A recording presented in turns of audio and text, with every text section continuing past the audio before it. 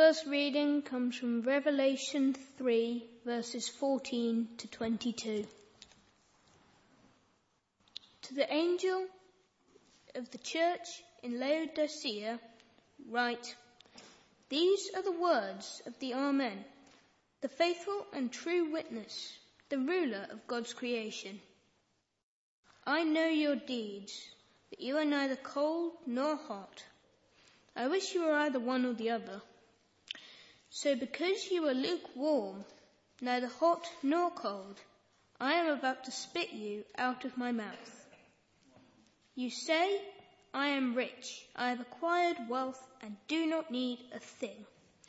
But you do not realize that you are wretched, pitiful, poor, blind and naked.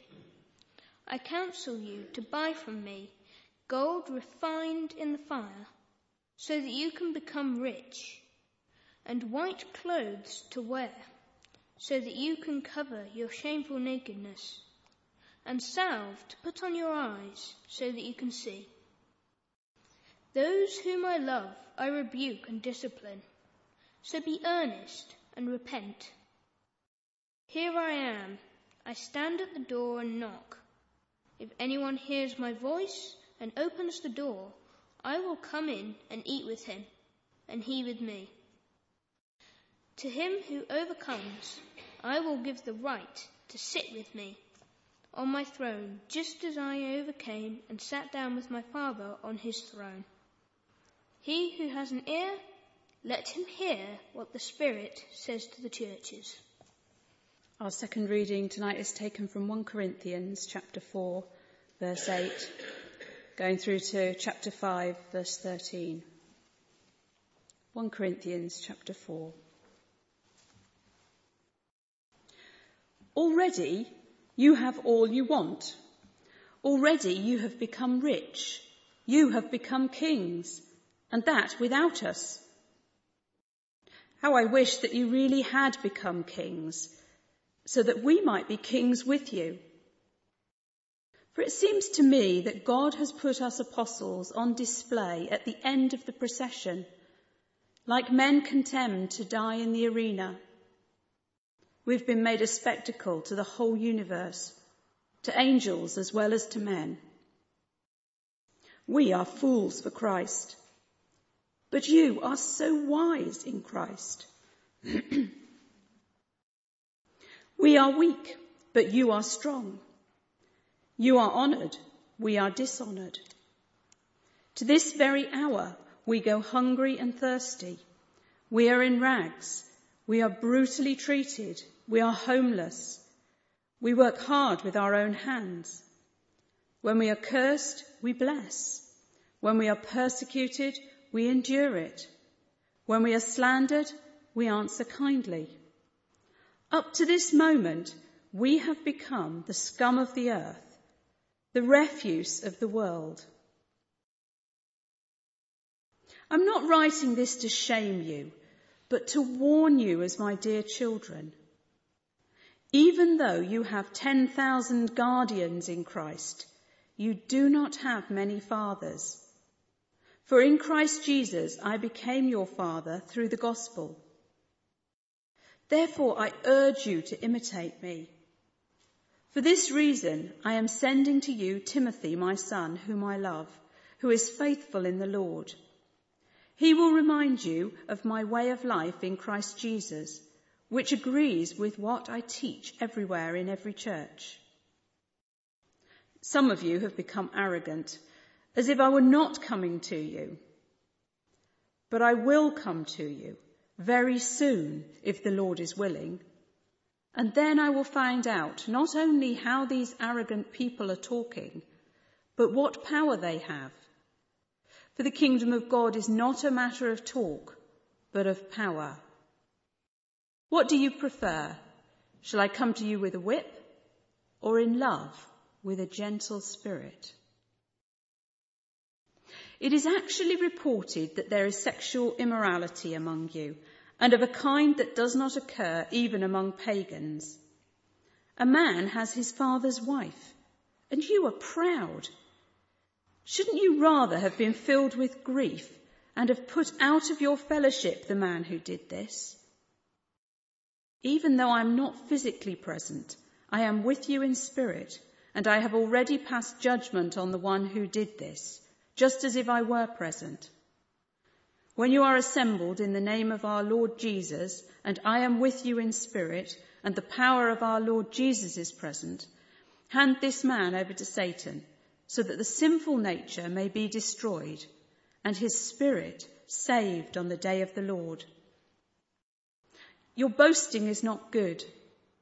Don't you know that a little yeast works through the whole batch of dough? Get rid of the old yeast, that you may be a new batch without yeast, as you really are. For Christ, our Passover lamb, has been sacrificed.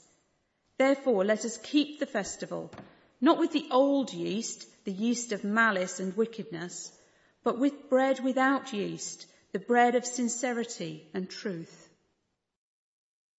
I have written to you in my letter not to associate with sexually immoral people, not at all meaning the people of this world who are immoral, or the greedy and swindlers or idolaters. In that case, you would have to leave this world. But now I am writing to you that you must not associate with anyone who calls himself a brother but is sexually immoral, or greedy, an idolater, or a slanderer, a drunkard, or a swindler. With such a man, do not even eat. What business is it of mine to judge those outside the church? Are you not to judge those inside? God will judge those outside. Expel the wicked man from among you. In the city of Corinth, there was a statue on a plinth of a dog. And it was erected there to mark the burial place, or to acknowledge that in the city was buried the philosopher Diogenes. And he founded the Cynic school of philosophy, and the word cynic comes from the Greek word for dog. And there are many legends about Diogenes, many deeds attributed to him, many words that people say that he said. But he is said to have lavishly praised the virtues of dogs, because they eat anything, they're not fussed about where they sleep, they perform natural bodily functions in public without being bothered about it, they know instinctively whether you are friend or foe, and all of that, he said, made a dog superior to a human being. He was someone who lived consciously rejecting what other people expected was the right behaviour in society. So he would eat in the street. He would masturbate in the marketplace. He would urinate on anyone who insulted him. He defecated in the theatre. He pointed at people with his middle finger. His attitude was, whatever you do in the privacy of your home, and it's okay for you to do in the privacy of your home, there is nothing wrong with doing that in public. That was just his expression of integrity. What I am happy to do in private, everybody else should cope with if I do in public. It's about being free from society's expectations and norms. That was how he saw integrity. The only sin is ignorance. The only virtue is wisdom. And the wise man will learn how to walk amongst other people in complete liberty without being tied down in any way. The body is a slave. It's a slave to fever, gout, dysentery and all sorts of diseases, and it's really nothing more than lifeless earth and clay. The secret of living free, then, is to be completely indifferent to your body, to its needs, its feelings, and what you do with it. He's credited with teaching the Stoics how to live, saying, I alone am rich, I alone reign as king in the world. There are some people that think that Diogenes was a bit of a hero in Corinth, and some of his thinking seems to have affected some of the people in church and how they behaved. His philosophy seems to have been married a little bit with their Christian world view. Certainly this man in Corinth who was having a sexual relationship with his stepmother was showing complete indifference to social convention. He was doing something which was taboo, and he didn't seem to care about it at all. Now, having a sexual relationship with your stepmother isn't something that a lot of people do normally. But this was a society where girls married young. They frequently died in childbirth. It wasn't unusual for a man to marry again. And in such circumstances, there often wasn't much of an age gap, really, between the man's son and his new wife. They'd be very close in age. And so it was easy, I guess, for such a sexual attraction to develop. But this thing was it was perceived as incest. This was not something that you did at all. It was specifically outlawed in the Old Testament law, and the Greeks wanted no part of it whatsoever. But in the church in Corinth, this was going on. And what Paul couldn't get his head round was that rather being appalled by it, or dismayed by it, or taking some action against this bloke, they were proud. That's what he couldn't understand. They thought it was in some way a good thing. As if such behaviour were a demonstration of the freedom that they had in Christ.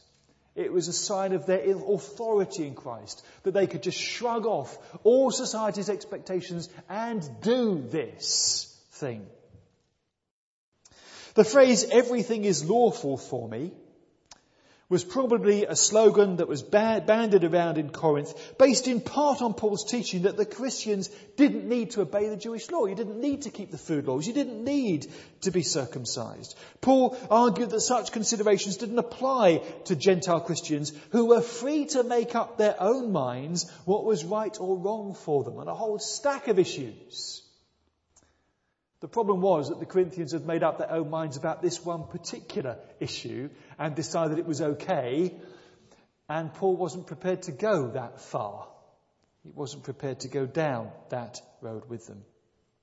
Paul was keen on the idea that being in Christ set you free from sin, set you free from the law, set you free from condemnation. He speaks in Romans about the glorious liberty of the children of God, reigning in life through Christ.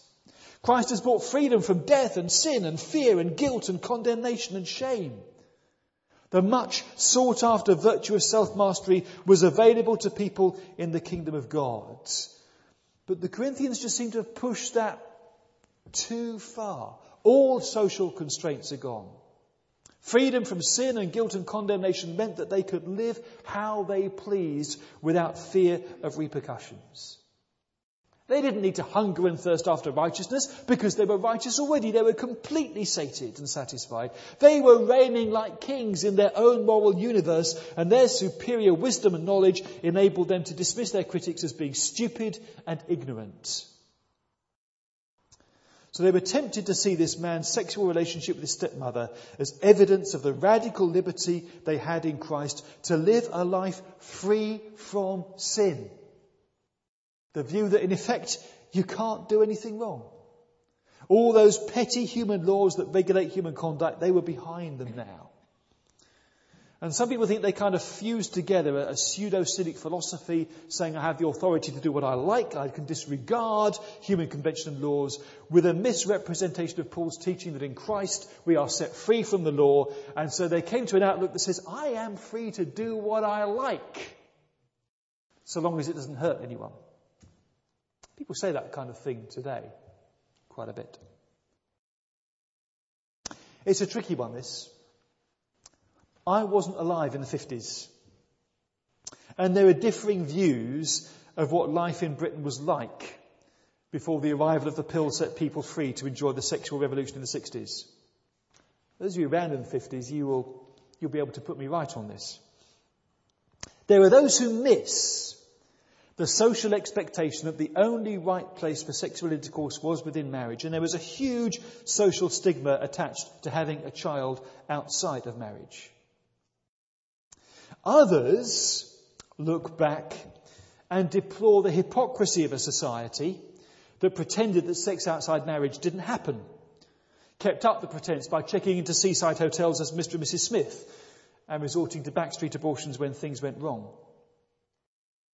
And they would say that as long as a couple were married, society was satisfied with the outward appearance of respectability, and whatever went on behind the closed doors of that home was nobody's business and nobody cared. So long as, outwardly, everything was as it should be. To some extent, then, they would say that the respectability of 1950s Britain was an illusion that was shattered by the 1960s. Some would say that shattering was a bad thing. Others would say it wasn't all bad. Yet without the constraints of society governing people's sexual behaviour, subsequent generations have found it increasingly difficult to maintain stable, committed, loving relationships. Too many children grow up without ever having seen what that would look like in practice, and they have no role model to follow. So compared to the 50s, we have huge freedom from repression, but are we better for being free?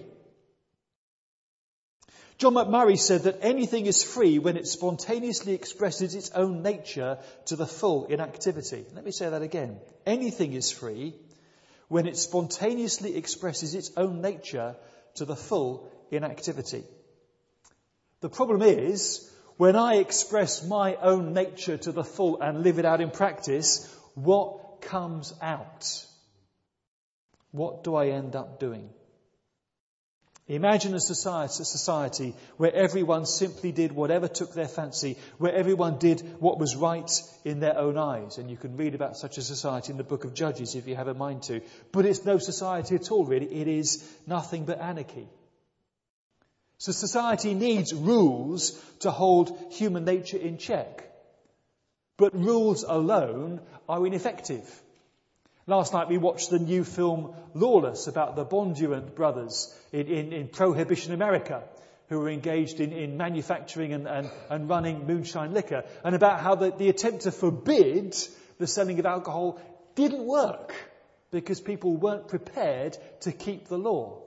And it just drove it underground and led to all kinds of violence. And in actual fact, the law was repealed later on out of a recognition that it wasn't working because the law, if people weren't willing to keep it, was ineffective.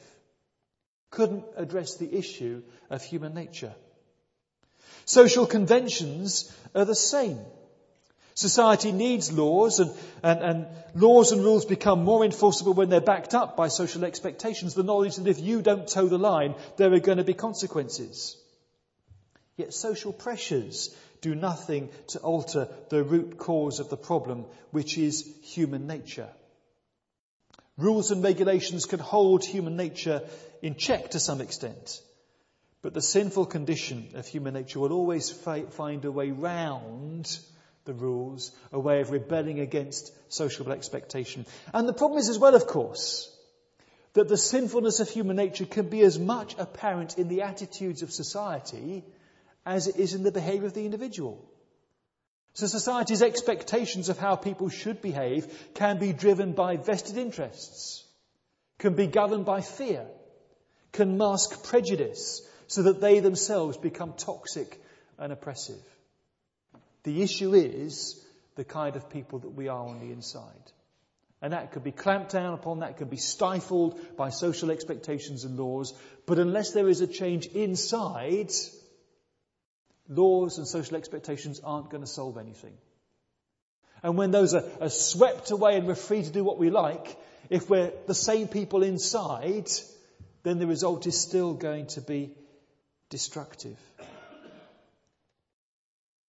I have to say that I wonder whether Paul is being, oppressive when it comes to dealing with this bloke having a relationship with his father's wife. There is no attitude that says, well, they're consenting adults, as long as, behind closed doors it doesn't matter. There is none of that here. He clearly identifies it as incest and wants nothing to do with it and demands a robust response on the part of the church. They are all to assemble together. Paul says, I will be with you in spirit. You are to hand this man over to Satan for the destruction of the flesh so that the spirit may be saved on the day of Christ. That is powerful, strong, hard language. And people debate to some extent exactly what he meant by it. The language about the flesh being destroyed and the spirit being saved brings to mind all sorts of disturbing memories of the Inquisition and witch trials and burning at the stake and what you will. And to some extent, all those practices drew some legitimacy from what Paul said here.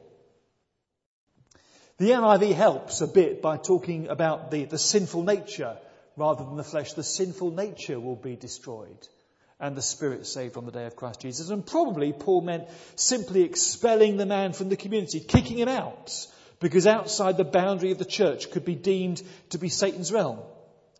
And the destruction of the flesh may have been the idea of the man falling sick or maybe even dying because he'd handed over to Satan. But quite possibly it does mean the destruction of the sinful nature. The act of expelling him might bring him to his senses, cause him to eradicate from within himself by the Spirit the impulses that lead to such behaviour, so that ultimately his Spirit and maybe the Holy Spirit within the church community could be preserved.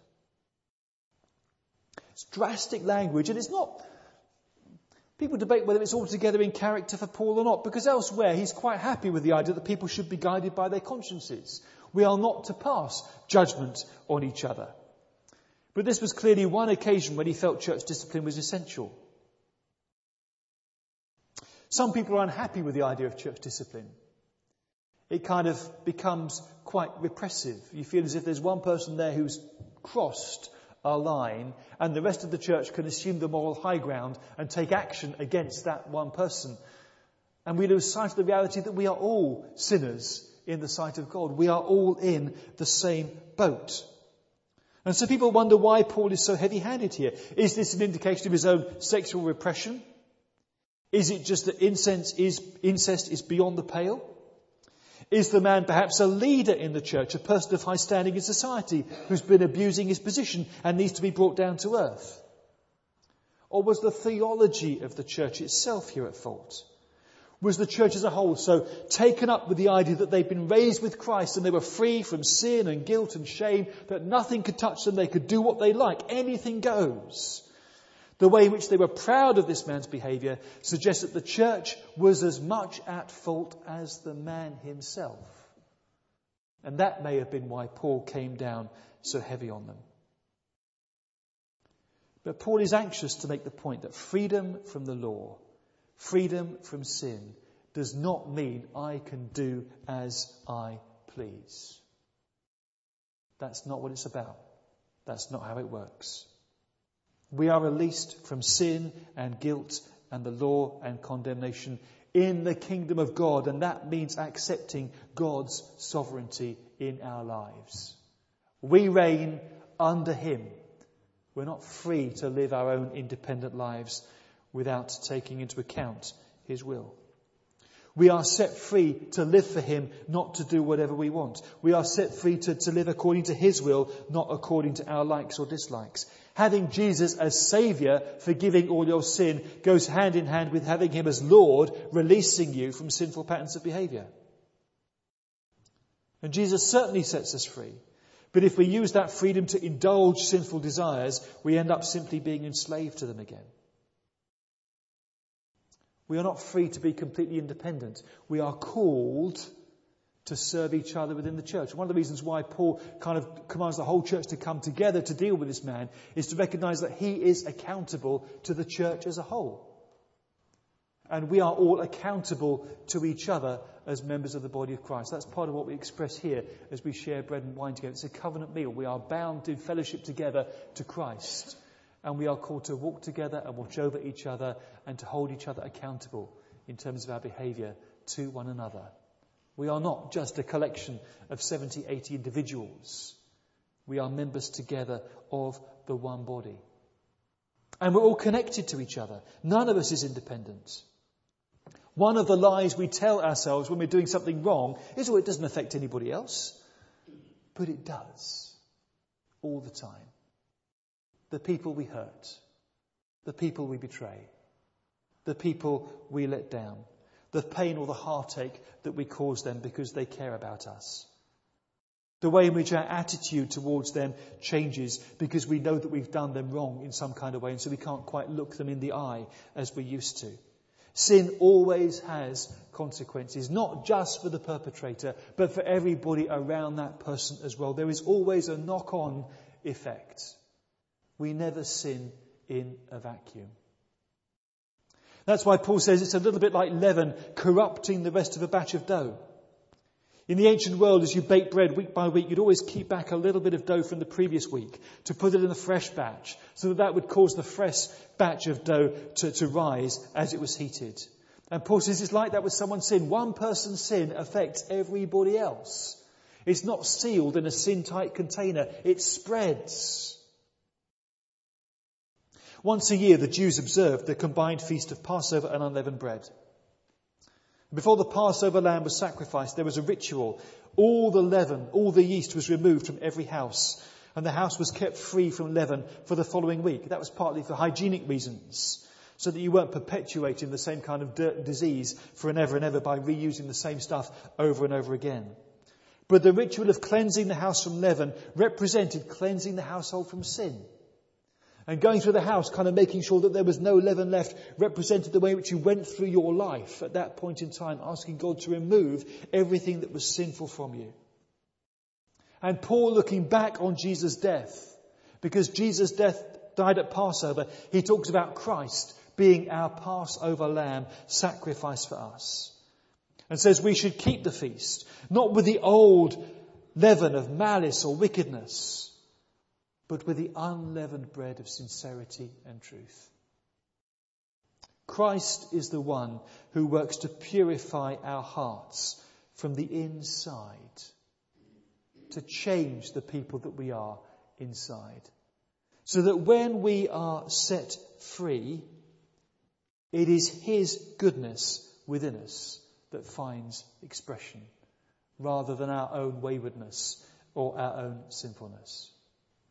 And we can live in openness together in a church community, submitting to each other's expectations, because these aren't oppressive, these aren't pushing us down, denying us our freedom, because we are concerned to build each other up and keep each other within the fellowship of Christ. So belonging to a church community enhances our freedom rather than stifling it. George Appleton rightly said, freedom in Christ is not freedom to do what I like, but freedom to be what I'm meant to be. It is freedom from all the chains which hold me back from being myself. It is freedom from all imposed limitations and external pressures. It is to share in Christ's freedom to do God's will and then to help others find a similar freedom. It is a freedom that is shared. And it's a gift of freedom we celebrate at the Lord's table. Here, Jesus accepts and welcomes us. Here, Jesus forgives and sets us free. Here, He takes what is sinful from us and puts it to death. Cleanses out the old leaven, cleanses out the rubbish, cleanses out the attitudes, so that when we are set free, it is His Spirit who guides and governs our actions, our thoughts, and our behaviour, because we recognise Him here as our Saviour and here as our Lord as well. And here we commit ourselves afresh to Him and to each other, to walk together, to watch over each other, to serve each other as the community of those who've been set free to live together under the Lordship of Christ.